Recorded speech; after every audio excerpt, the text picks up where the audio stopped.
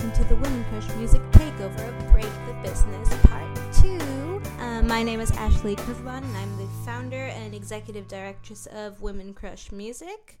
And I'm here today with Katie Zaccardi, our marketing director, and Michelle, and she is our branding directress. I'm going to let them introduce themselves now. Katie? Sure. Okay, I'm Katie. I am the New York chapter leader and marketing head of marketing and development at Women Crush Music. I recently graduated from NYU Music Business, so I kind of got, like Mo and Ashley were talking about last week, I got both sides of the industry because I am an artist as well. So super excited to be doing both of those things. You can do both. Woohoo!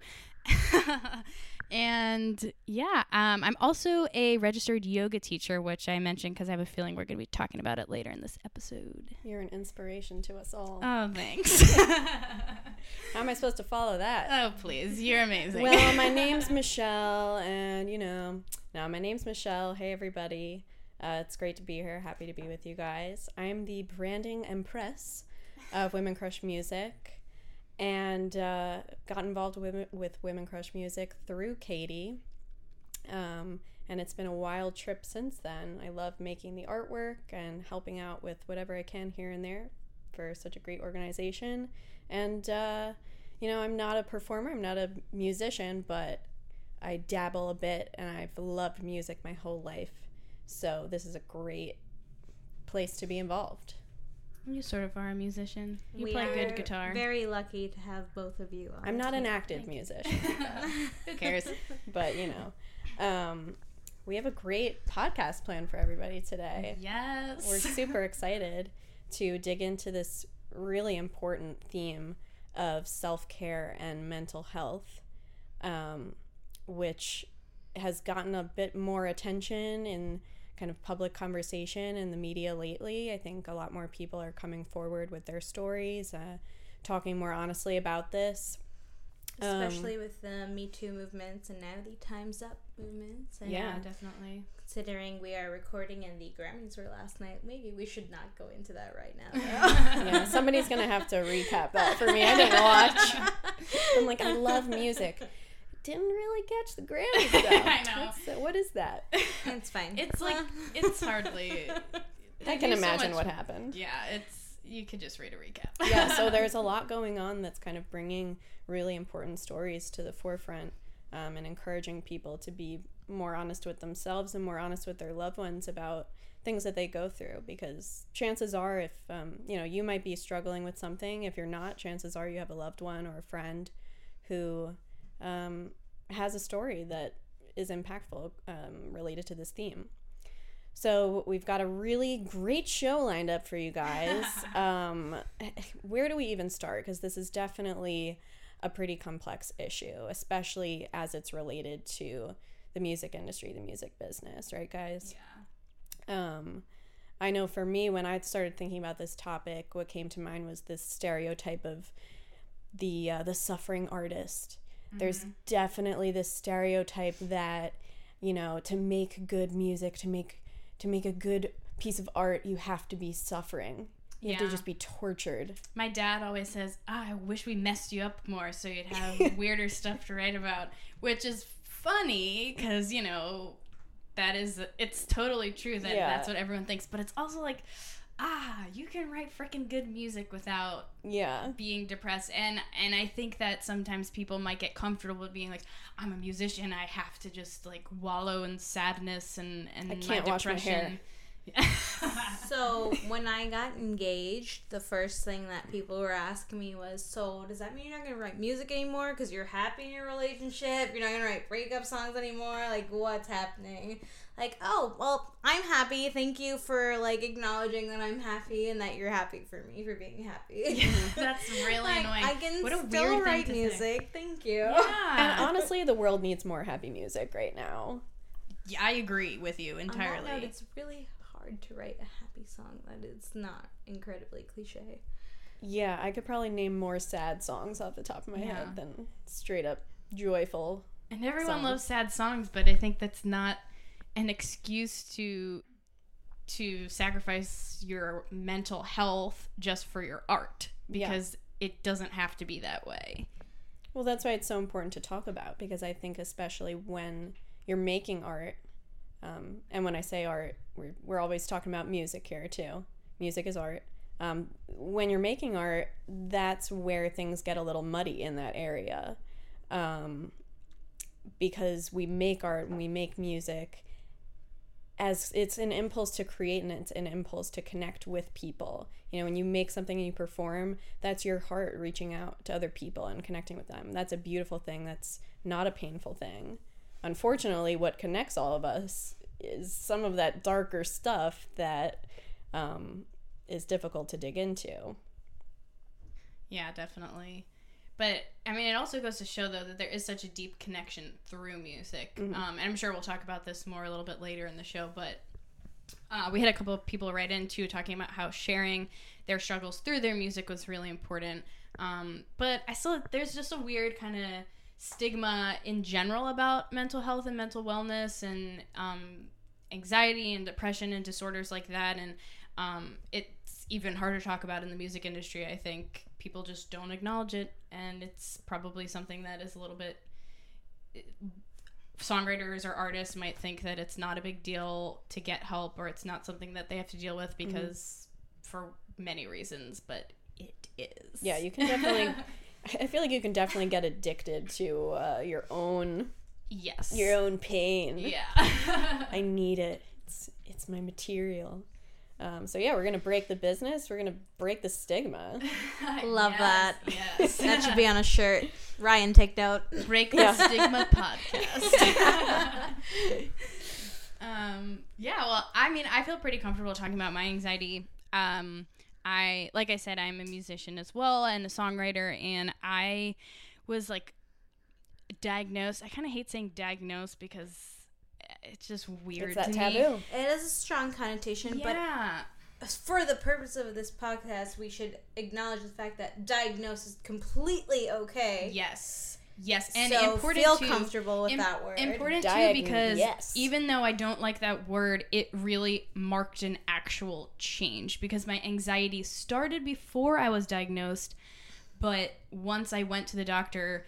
And I'll actually tell you a story of what happened. It was Michelle's birthday, and I was born that day. It was yes. a stormy night. She's older than me, so that would be weird.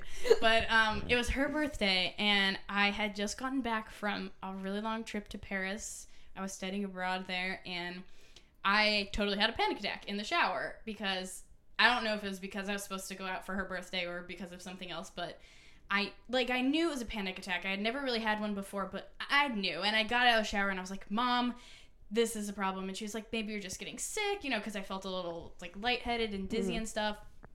And I missed her party, and I will never get over that.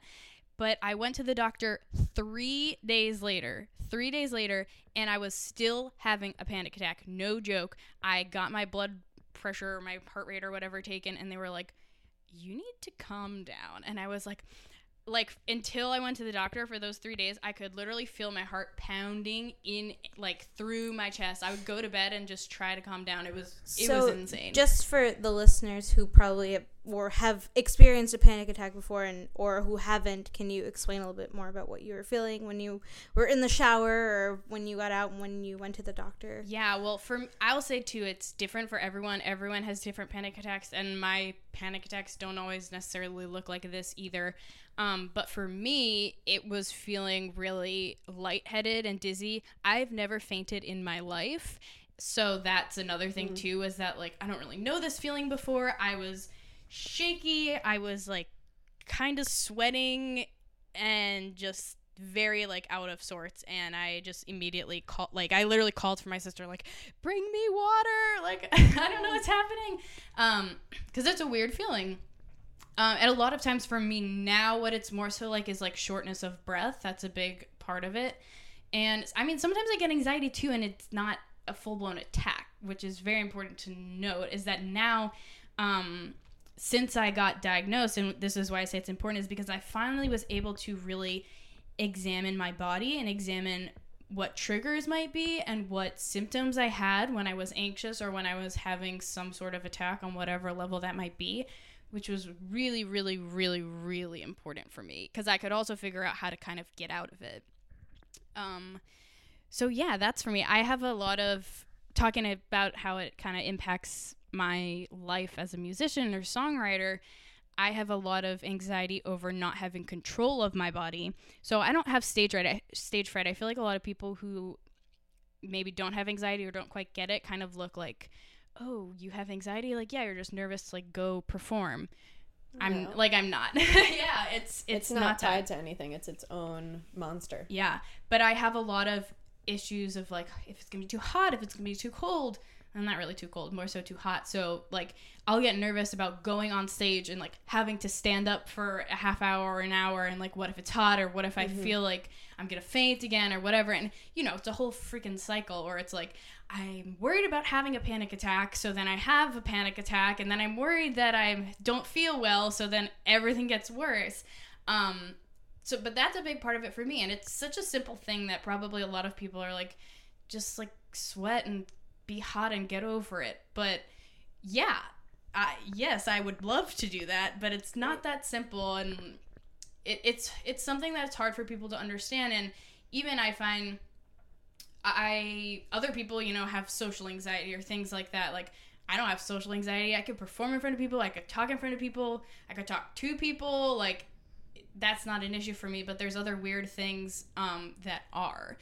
And that is very important when we talk about this issue too, because I find even when I'm talking to other people with anxiety that have totally other triggers than I do, you still have to just kind of put aside any notions you might have, anything that's like, well, just do this and it'll be easier, because that's really not true. They're like, you can't ration with it. You just can't.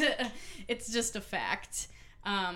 So that's something for me that I just share because maybe it'll help others out there who are struggling, or just kind of shed some light to also understanding what others might be going through, even if you just have no idea why that would be the case. So a couple questions for you. Do you feel like it's stopped you from performing as much since you've gotten diagnosed? And that being said, if it has, what steps have you taken since you've gotten diagnosed to kind of conquer that anxiety? Like, you obviously have to be aware that it's happening to you, and it's okay, and accept that it's okay that it's happening to you. Yeah. And you know, talk to your friends about it, talk to your peers about it, just talk about it in general. Awareness is everything. But you know, also talk about like what you can do to kind of overcome this. Yeah, well, I'm a big talker, so that's I'm very grateful that I have a number of friends who do understand what I'm going through. Hi. And yeah, Michelle, what's up? So I'm really big on literally just texting people and being like, this is how I'm feeling. I need to just let it out, because it helps so much. And that is super important. Super important. But to answer Ashley's question, I don't think it's impacted my performing too much. It's kind of to say, because I have been really busy right now, so I haven't been performing too much with all this Woman Crush stuff, you know. Employee of the year. But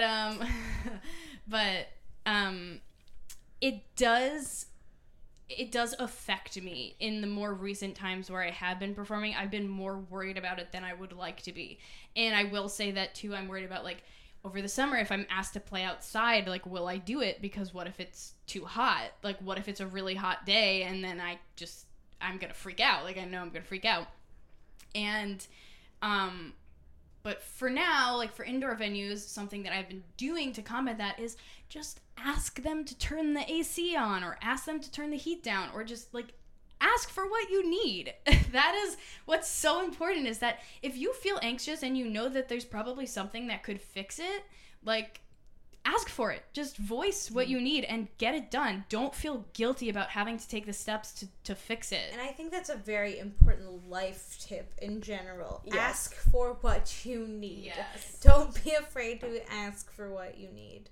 We're talking to you girls. I feel like women in particular have a problem with this. I mean, I speak from experience. We're just kind of conditioned to just be happy with what you have.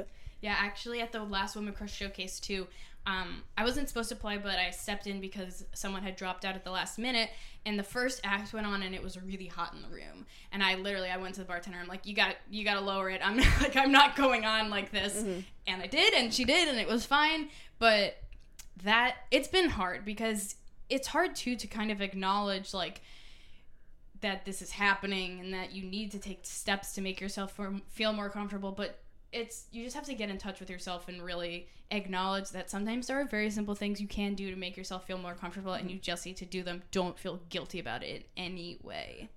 Yeah, the last thing you need on top of everything is feeling the guilt of that, or feeling like, oh, not only do I feel this way, but it's also a burden to everyone. Like, let go of that if you can. And it's a process. I mean, it takes a lot. You're going to trip up, you're going to fall, you're going to feel that way sometimes. I mean, this is from just personal experience, right? Like, not being officially diagnosed with anything, but I know that I definitely experience a lot of things. Mm-hmm. Everyone that I know that has been diagnosed with something is always worried about, like, well, I'm not normal, so, like, I can't function as, like, a normal person. But really, like, what is normal? You know, what is a normal human being? What is a normal artist feeling like? Yeah. Because I feel like we all run at, like, 1,000,000 miles a minute all the time, and always have song ideas or art ideas, or, you know, what art videos should look like in our head. Yeah. And just our brain is always on, like, how can we really manage that? And why do we have to be normal, or what that even is? Yeah, if that's not normal, I don't want to be normal. Exactly. But you bring up an interesting point, though, which is that, you know, well, what is normal? But also, everyone is going through something.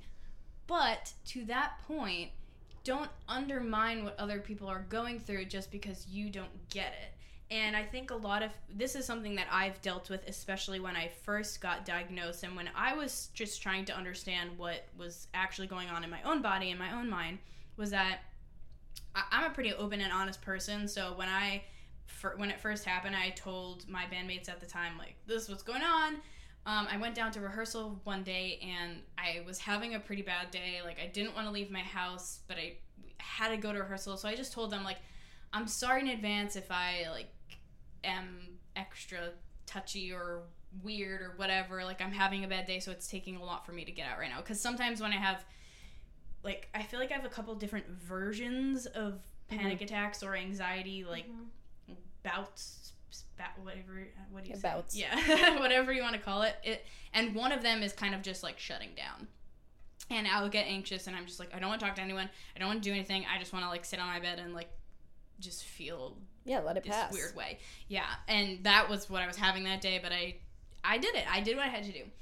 Anyway, you know, rehearsal was what it was.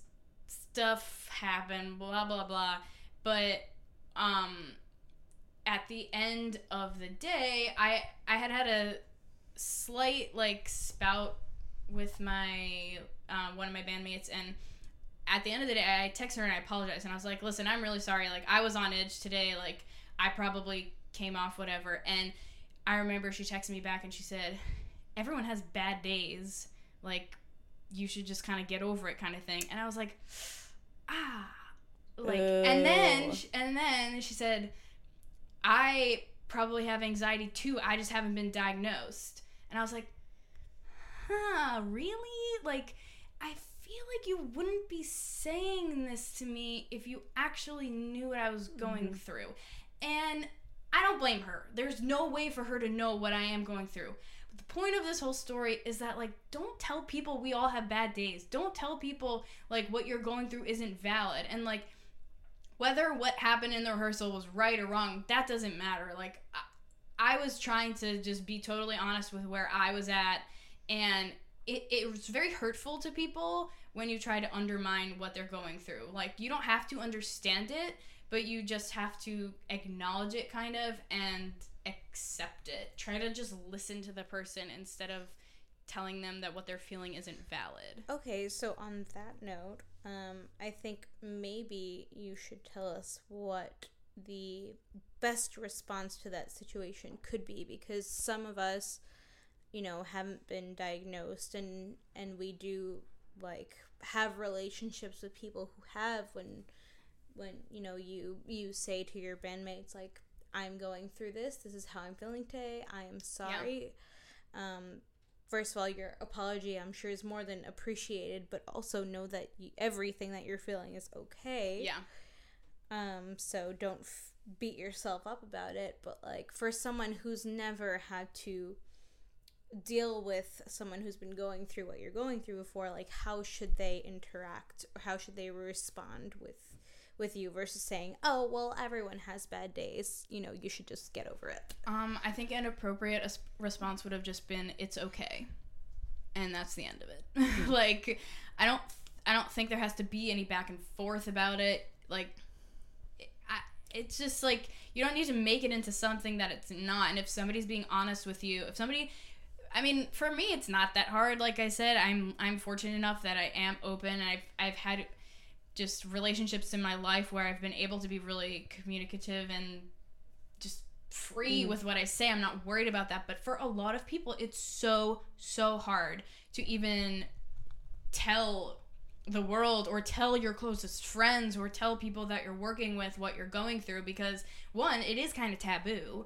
Like, people don't really talk about it. Like, it's like you have a cold or you have allergies or something. But, like, and when you get those kinds of responses that, you know, the undertone of what your bandmate had said to you was basically like, you're making it about you. Yes, so when you get responses like that, you know, how do you then approach saying this to other people? When you get negative feedback, it kind of feels like a setback in terms of being open and honest with other people. Yeah. Well, you also just don't want people feeling sorry for you. Like, You don't want the pity. Oh, poor Katie, she's going through this rough time.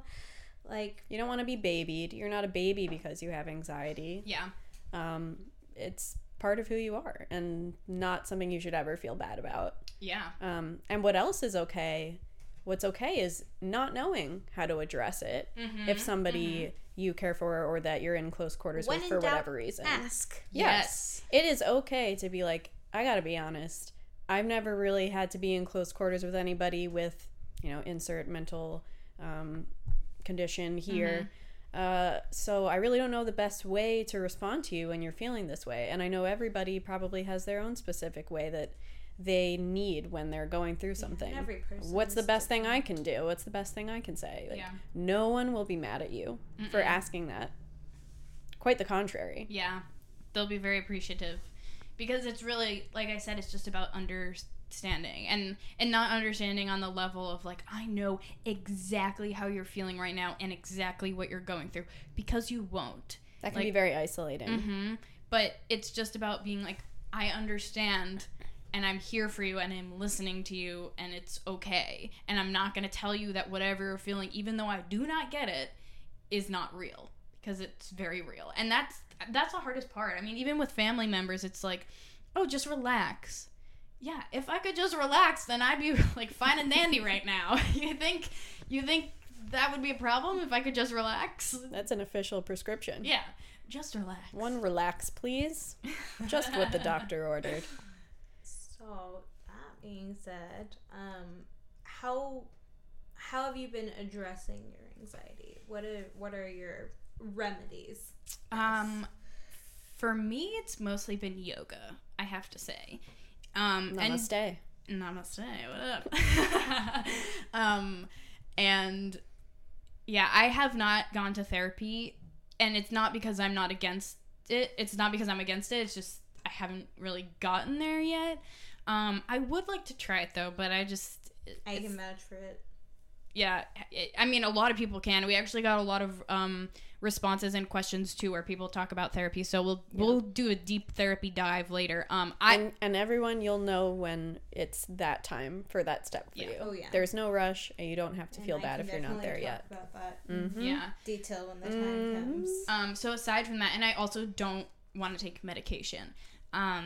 So yoga is pretty much where I'm at right now, and also just talking to my friends, which again, I said I'm very lucky that I have a solid group of people that I can reach out to about this stuff and not feel guilty about it or feel like I'm a burden or anything like that. But yeah, so I started doing yoga like a year and a half. No, probably like 2 years ago. I don't know. Like, time isn't real. Yeah, who cares? So I started doing it every day a little bit ago, and I was doing it because I think this was actually before I got diagnosed, but I kind of knew it was coming. I could tell that I was getting more anxious, and I had been doing like Pilates and stuff before just to work out, just to get the blood flowing, do stuff. And I didn't like the way it made me feel. It got my heart rate too high, and it was just not good.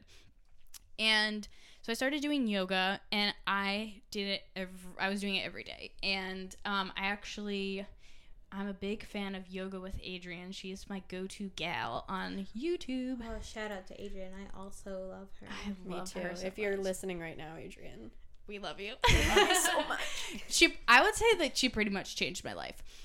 Because I did her 30-day revolution, or 31 or 30-day revolution, which is like every start of the year she does like a 30-day challenge where it's you do yoga for 30 days of the month every day, and you feel really good, and it's so amazing. And that was amazing.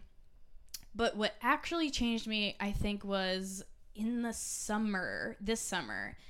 She did she has like an app where I think it's called Find What Feels Good app, and she did a little like week-long thing where it was 15 minutes of yoga and then 5 minutes of meditation at the end of that.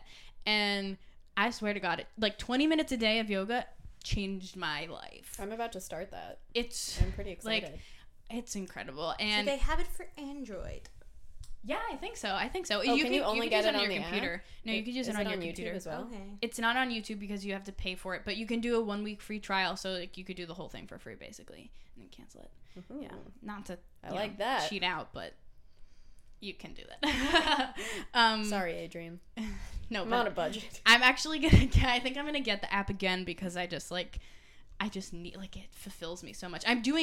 She's doing one right now. It's called True. That's a 30-day January one right now. It's almost over, but you can start at any time. Those are all on YouTube. And I highly, highly, highly, highly recommend this because it's free. The videos are short, so you're not taking an hour plus out of your day to go to a yoga studio. And it's just, it's so good for it's the you time. soul. Yeah, it's you time, and you need that. And, but anyway, so I did the 20-minute thing, right? And I swear to God, I was coming out of I lived in New York City at this time, like in the city. Now I live a little bit outside. So I was coming out of the subways, like after work, in the middle of the summer. Now, mind you, I have issues with heat. Mm-hmm. Smiling for no reason out of the subway. Nobody comes out of the subway smiling. This is very true. Nobody. And I was just like, I feel so good. Like, I'm just like so at peace. Like, this is amazing. And then after that, I was also looking for like a job at the time. I mean, I was working, but I was looking for something in the industry more direct for what I wanted to do. I had just graduated, and I was kind of, so, I had some free time on my hands, I guess. And I was like, maybe I should be a yoga teacher because, like, I love it and I can help people. And, I could have been teaching this time if I was registered. That would have been cool. Anyway, it was kind of like snowballed. And then in September, I did my training, which was crazy. And I've never been more fit in my life than those, like, you are 2 very months. fit. Thanks. But not that fit. That was crazy. I don't know how I was doing that. We were doing yoga for like 2 days straight for weekends. It was like yoga boot camp. Yeah, kind of.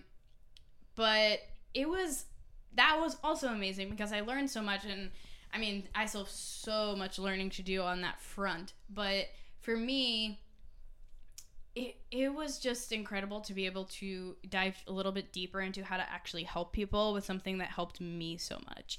And I still do yoga every single day, and I like look forward to it. Actually, tonight I'm like, am I gonna be able to squeeze in my yoga? Like, I can tell you one person you helped, and that's me. Oh, I'm gonna cry. And I'm not just saying it.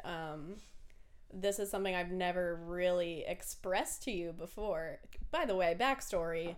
Katie and I have been friends for years. Oh, yeah. I feel in like case that's something we should mention now. Probably. But, as Katie was going through her yoga training, this was over the summer, and I was at a point over the summer. I don't know what it was, and I've been there before, but I don't know what it was this time, but I was definitely in a very deep depressive state. Like, it was bad. And she was just telling me that she was doing this and that, oh, I like yoga and it's done wonders for me, saying everything she's just said. And of course, in my mind, I was in a very negative mental loop. So I'm thinking, like, it's just nothing's going to work for me. I don't even want to get up. Like, I've just all the excuses, all the self-doubt and self-hatred that comes with all of that. And then I would start coming to Katie's house to just, like, help her, quote unquote, help her practice for her training. I was like, oh yeah, I'll do you a favor. And while I'm at it, why don't you just turn around my entire life attitude and, give me something that has been such a positive thing in my life. And, I'm embarrassed to say I'm not, like, an everyday on the dot, like, dedicated yoga practitioner. Have to be, though. You do not have to be. I'm not, because I've also been a very busy girl, and I'm very, like, oh, work comes first. We're busy people, all right? We're busy girls, but, like, if I find the time, I do it, and it does do wonders. Yeah, and here's the thing, too, is that it's a magical thing. To Michelle's point is that you don't have to do it every day. Do it once a week. Do it once a month, but it's... And you could do it for 5 minutes. Yeah, you could do it for 5 minutes. That's what I do. Wake up and do it for 5 minutes, and it'll make a difference once you get a routine going. I do it before bed, because I love that, too. That's kind of, like, my time. Yeah. To, like, be alone in my element and just do kind of whatever I want, and so that's when I do it. But... So would that be your tip as well, Michelle, in terms of, like, how to combat any sort of, like, anxiety or depression or anything like that? I can speak specifically to if you're experiencing anything you would call depression, doing this was just wild for me. Like, it felt like something I could never crawl out of, but even just getting up and moving your bones, you would be amazed. Like, move your bones and see what it does. Yeah. Get the blood flowing, and you'll surprise yourself. And I know it's intimidating to hear something like, try doing yoga. Oh yeah, I do it every day. Yeah. Like, it's great. I know how ridiculous that sounds if you are seriously depressed. Yeah. It just sounds like a joke to you that, like, nothing and no one will ever help you. But, if you try it once, if you do it once this month, you could surprise yourself. So the tip is do yoga, but the larger tip is just, like, give things a try. Yeah. See what happens. And for me, I mean, like, I'm a long way on my journey of dealing with anxiety and stuff like that. I'm nowhere near finished or overcoming it or anything like that. But I still have my mat as a solace. I mean, it's funny, too, that we're talking about this at length, because it's like, oh, music is a solace. Yes, totally. But I feel like having more than one outlet is also good, because you can get in a loop with music sometimes, too, where you are just writing out all the depressing stuff and then, wallowing in it. And sometimes you write so much about that stuff that you hit a writer's block. Yeah. And then you get depressed that you got a writer's block. Exactly. You get depressed about writer's block, and then that's when your other outlets come into play. Yes. Since we're about halfway, actually, through the podcast, maybe we should get into some questions and advice from our Women Crush Music community. Thank you guys all for submitting your questions we got and so comments. many great ones. Yeah, it's awesome. So this first one actually talks a lot about what I wanted to talk about, which is therapy. So I'm going to read what this person had said. I have recently had some issues with this exact topic. I have been dealing with anxiety and panic attacks for a long time, and I am pleased to say that since following my dream and moving to Nashville, I haven't suffered an attack in 3 years. Woo! I believe that for me, my success with dealing with my mental health issue was letting go of the tremendous amount of pressure I would place on myself. and I was very hard on me. Learning to love thyself, even actually giving yourself a hug, as kooky as it sounds, is lovely. Yes. Also remembering that I am also a person who is much more than a musician. I am a hiker and activist, a damn good frisbee player. I make time for those things as well as music. Power of positivity and the practice of gratitude have changed my life. Thank you for doing this podcast. Mental health is a major issue that needs major conversation. And then she added, also therapy. I cannot recommend this more. Game and life changer for me. Try and look for a doctor who specifically deals with anxiety, depression, or addiction. If that is also a factor in your life, I prefer working with a woman. That is something to think about as well. I'm going to break apart from this response and put in what I think here. I've been seeing a therapist on and off for 4 years now. I started seeing one when someone very close to me in my family got diagnosed with schizophrenia. They got diagnosed and it just hit me very, very hard because that person is like my best friend. Mm-hmm. And I didn't know what to do, and it kind of felt like my life was on a downward spiral since then.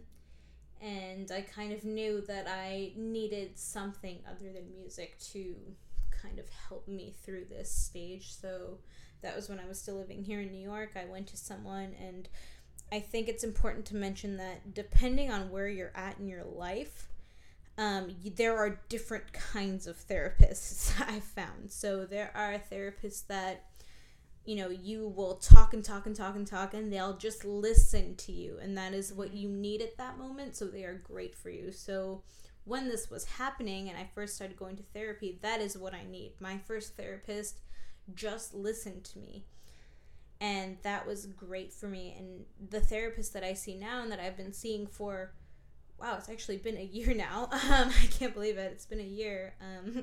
Shout out to my therapist. She's gonna If be you're listening, thrilled. we love you too. Way to go. You know, she is great because even at this point, she knows me, and when I want to talk and talk and talk and talk, she just listens. But then there are days that I'm so overwhelmed with life that I tell her, this is the day that you ask me questions about how I'm feeling. And she's able to accommodate me either way, and that is really why I keep going back, because she makes me feel like everything is okay, and kind of like checks me on how I'm feeling, no matter how I'm feeling.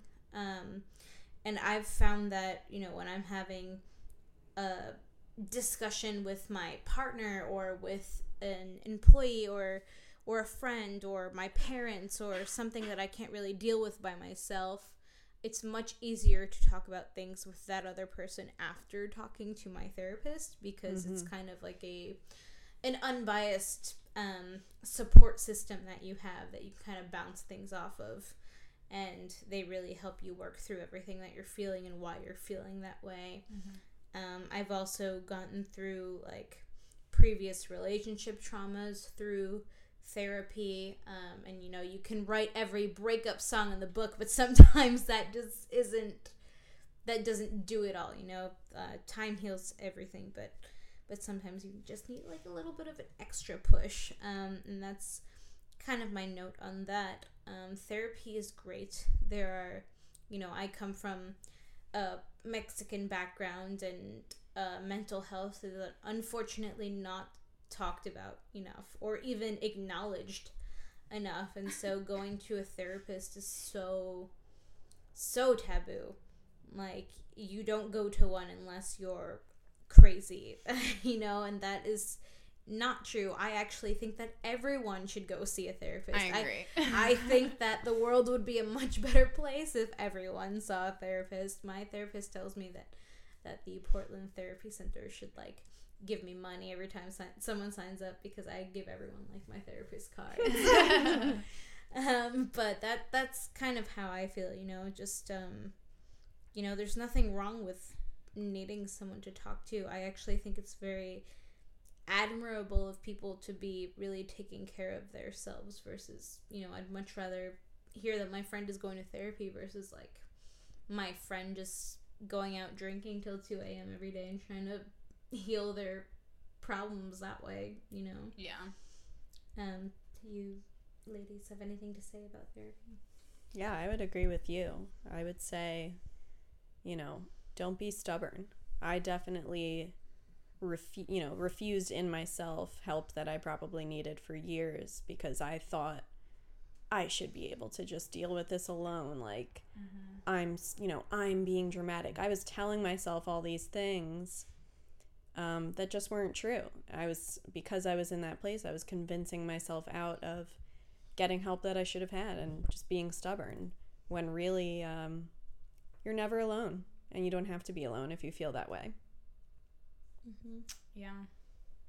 So thank you for writing in. That was a great kind of comment to share with everyone. Yeah, that was awesome. Yeah, I think that's a great topic to cover.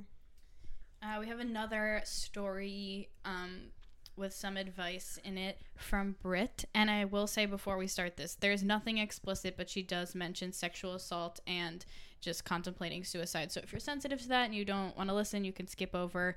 But like I said, nothing graphic or anything of that nature. So Britt says, 3.5 years ago, I invited someone into my home that I shouldn't have, and everything went awry. It's not worth going into the details, but I relive them every day.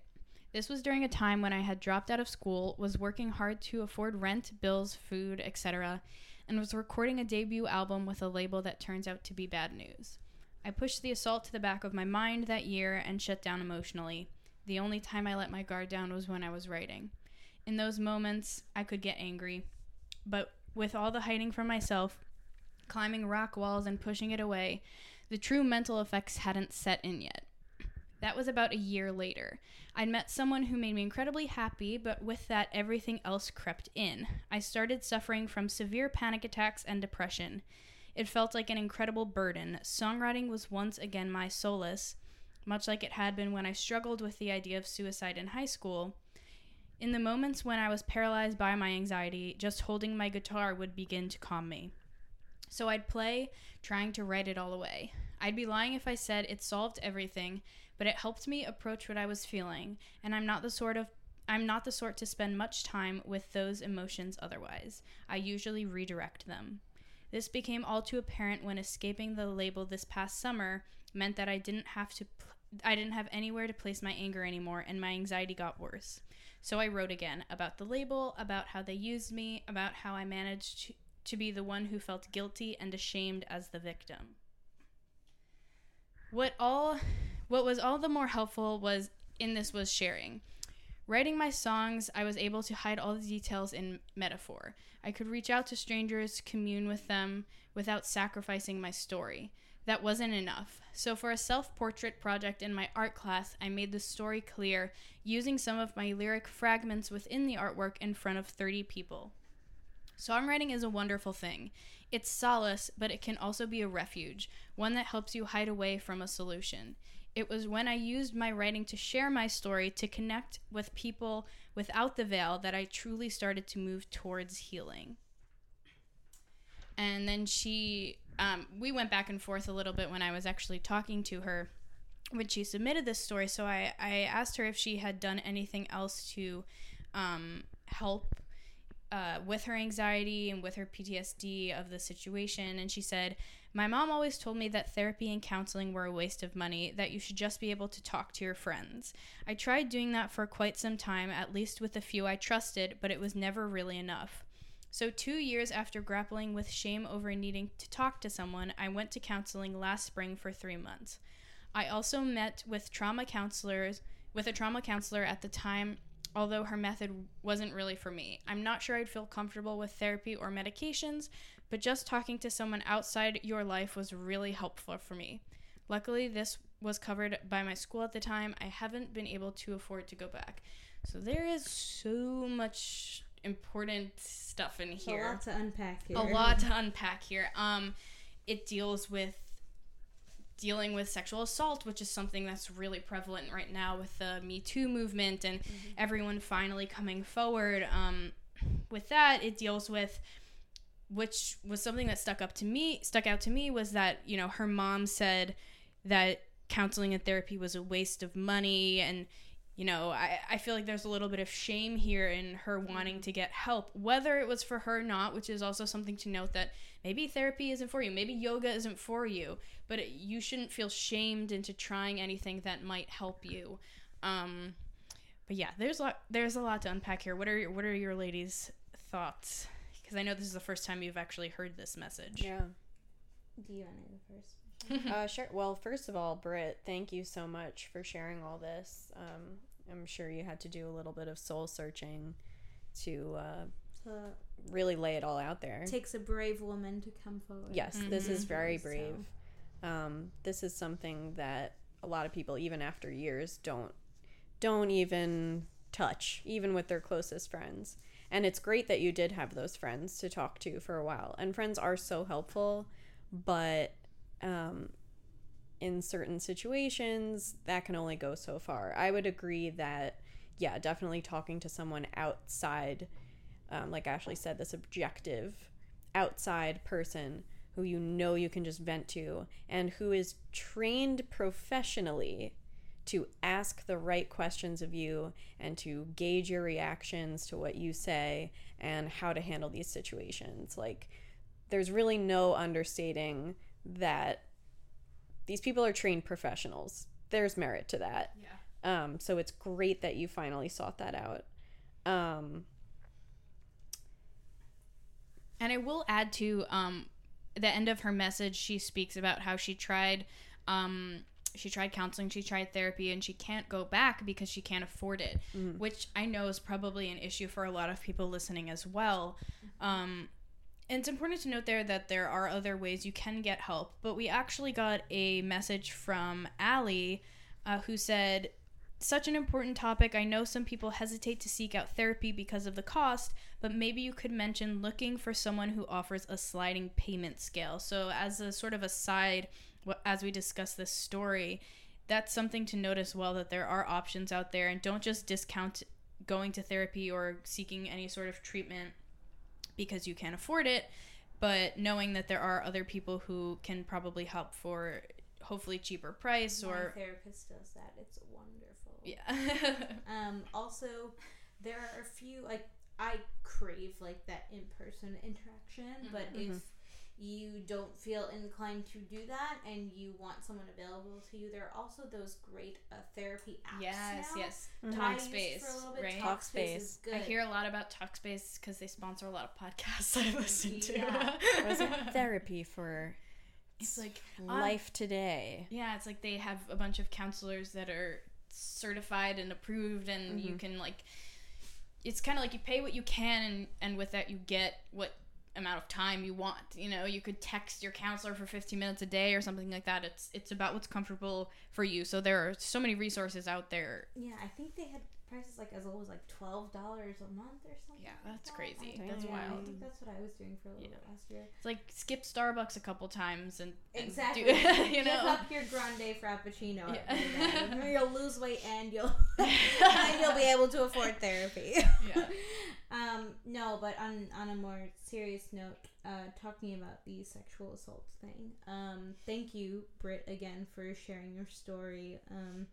It took me about 5 years to share mine. So, and that being said, I still haven't fully outed the person that did it to me. But when I was about 20 years old, so I was working at this jazz club in Times Square, and I met this very, very famous producer. And at the time, like, I was still in school, and I was just kind of trying to figure my way out in the industry, just trying to make connections, because at the end of the day, I knew that that's what it was going to get me far, you know. And this very famous producer was just like, hey, like, why don't you come to my studio and we can take a listen to your music and XYZ things. And so his studio was actually in his apartment, and fine, you know, fine, some are. And so I went, and aside from the fact that I was underage and he was, like, giving me alcohol, like, it was just a very sketch situation, but, you know, he very much, I look back on that now, and I realize he very much abused his power over me, because I saw him as this powerful man that could help me with my career. And he was. He really did have that power. He was, you know, I actually don't think I've told you guys this story, so I never heard this. you can kind of, like, actually, like, react to this while I'm telling you. He was giving me drinks, and I had a couple, and I was toasty. You know, I wasn't, you know, like, full out, like, white girl wasted or anything like that.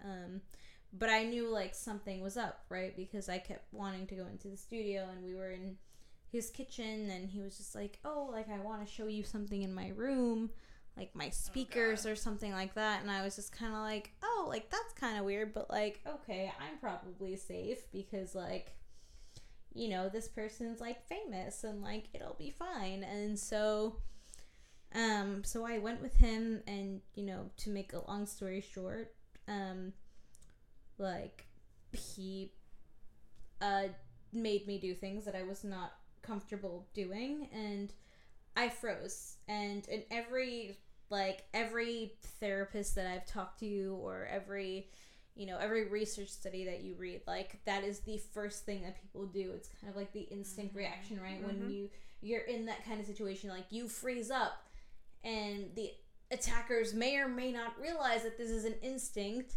Yeah. And they just, like, keep going. Yeah.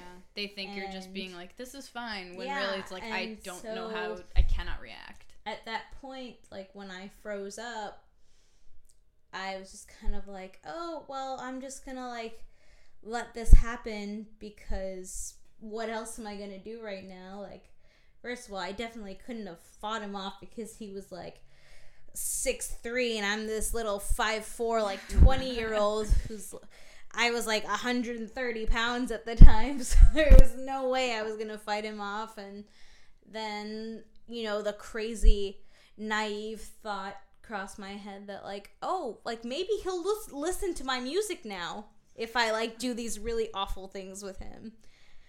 He never did, by the way. I should just make that clear. That was not a thing that happened. Asshole. And if you're listening, we hate you. If you're listening, you should go to jail. But you know, like, there's just, anyway, I actually put this memory away for years. Like, I literally, like, I left that apartment soon after all that happened, and I, like, blocked his number. I just avoided him at all costs, and I, like, just blocked that memory out of my brain until last year, whenever it was that Kesha's story started to come out. And I was, like, listening to her story, and I was just kind of like, oh my God. Yeah. I can relate to this. This happened to me, and this is probably happening to so many other women out there who don't want to speak up, because, like, for me, for a long time, I blocked that out because I thought that I did something wrong. And I realize now, you know, I was, 19, 20 years old then. I'm 26 now. Like, I did nothing wrong. And so it's really important to be able to acknowledge that, and that's kind of the first step to being healed from all of this trauma, right? I will say that even though I do share my story now, and actually, like, telling my fiance was, like, a huge step, because I hadn't actually really told anyone until, like, I told my therapist, and then I, like, went home, and I was just like, I'm going to tell him today. And, you know, thankfully he's an angel. and he was like, you know, actually, you told me that once when you were wasted. Oh my gosh. The magic of alcohol. Yep. I was like, oh, okay, well. Anyway, besides the point, telling people is great, but, you know, even though I've told people, I still tend to shy away from working with men in the industry because of this experience, and I will be the first to say that it has not hurt my career, but it definitely hasn't helped. You know, not all men are rapist ladies. There are safe men out there. Shout out to you guys. And there was one instance in particular that I can think of. When I first moved to Portland, I met a guy from a pretty well-known band in Portland that's really blowing up now. And I was telling him that I wrote songs, and he listened to my music, and he was like, oh, yeah, you're great. Like, whenever you want to hop on a track, just let me know. I avoided him. Still have avoided him for the past 3 years because I just have that trauma, you know, of, like, working with a man, and it's just, you know, I bet you that my songwriting career would be exponentially better if I had worked with this dude, but This is also why we need more women producers, more women mixers, more women songwriters, more women in the industry in general who can thrive. I will link the article in the bottom. There's this really great one that came out on Hypebot that I sent you yesterday with the statistics, like, of the top 600 songs of the year in 2017, like 98% of the producers were male. It's appalling. Yeah, it's appalling. It's kind of gross. Dang. And in such an industry, in any entertainment industry, as we've seen, and I won't name his name because his name is already... You know who you are, Harvey. You know who you are. But in any industry, in entertainment and such, where it's really about who you know and how well you can mix in and what are you doing and what part are you at, it's like so much easier for them to get away with it because it's not based on that, you know, specific merit system of, like, you don't get promoted to okay, now I'm a singer-songwriter. It's like, what can you do? Who do you know? And that could easily make somebody feel like I have to go through with this interaction I'm having because I don't know what the rules are here. There are no rules, and this could be a good thing. I don't, you know, I'm sure your head was swirling, and it's a very similar story to my own. So, you know, it's part of the industry, and it's part of why we got to break the stigma. I do want to say, we're almost at the end of this podcast, but I feel like we should probably point out that we are obviously all women, and a lot of our community, a lot of the people who submitted all of the people who submitted questions, comments are women. So any men listening out there, you know, acknowledging, yes, this is from a woman's point of view, but that doesn't undermine or anything that you might be going through, whether it's about mental health or even sexual assault as well, because everyone goes through all of these things. So I think it's just a little bit important to be... You can be part of the solution. Yeah, that's true too. Let's Don't all forget join about hands. that. I think that we should answer this last question, just because I think it's important very quickly. You both can answer, and then I can end it. How do you stay true to yourself as an artist when making likable music? Is this possible? Katie? My answer is, well, here's the thing. I've just been writing about all this stuff, but I try not to write it in a super negative way. I try to write about it in a more positive way, where I just pretty much talk about my anxiety, you know, in song style.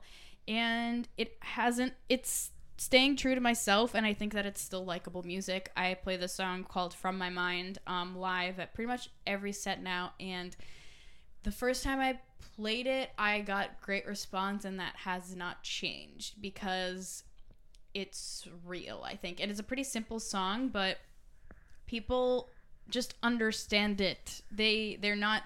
I'm not hiding behind something else. I'm not hiding behind just being like, push away the feelings and just try to write a pop song or something like that. I wrote a song, and it was what I was feeling, and it worked, and it was likable. Now, obviously, it's it's not an upbeat pop song or anything like that, but I think that it's important to not feel like you have to be writing something specific. You don't have to be writing about a certain thing or in a certain way just to try and please people.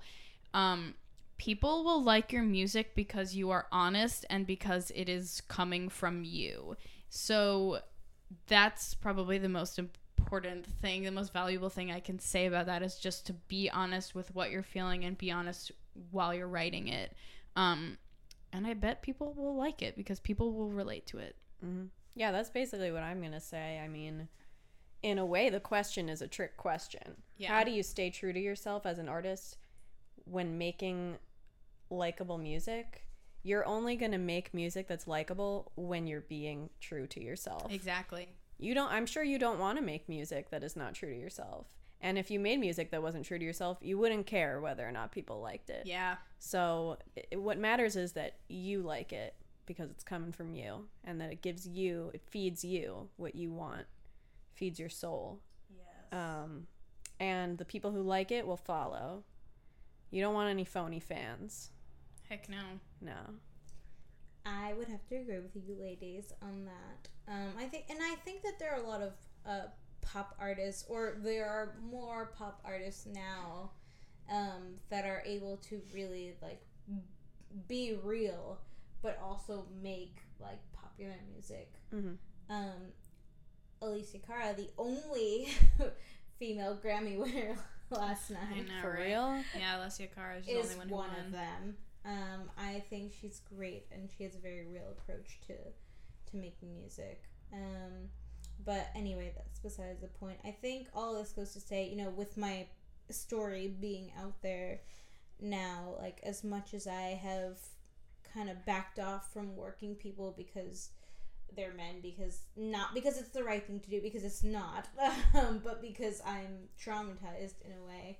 It's also knowing that, like, it's okay that I'm doing that because I'm still healing from something that happened to me.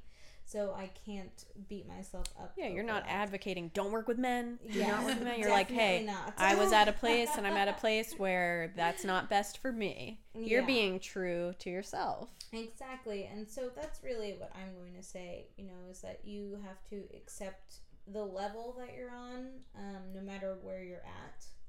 And as long as you're trying to improve yourself or your situation, then, you know, good for you. And that's really the best way to stay true to yourself in any situation, I think. And self-care is important. And yeah, of course. I'm really glad that we got to talk about this. I feel like we didn't talk a ton about, like, just normal, like, self-care things. Like, ooh, like, let's all say one. Wash your hands, you know, wash your hands. Let's say one, like, self-care, like a one small takeaway. Self-care thing that you do. Like a random little thing. Like, turn your phone off. Yes, turn your phone off. I was gonna say that. Oh, man. I started doing a thing where 10 o'clock, because here's the other thing too, is that I work a lot. I work full-time in publishing. I work at Woman Crush. I try to be an artist. I do a lot of things. And I notice that when I'm home, if I don't, like, set any boundaries, I'm just, like, in a hole, and I will work until, like, the second I'm going to bed and fall asleep with my phone in my hand.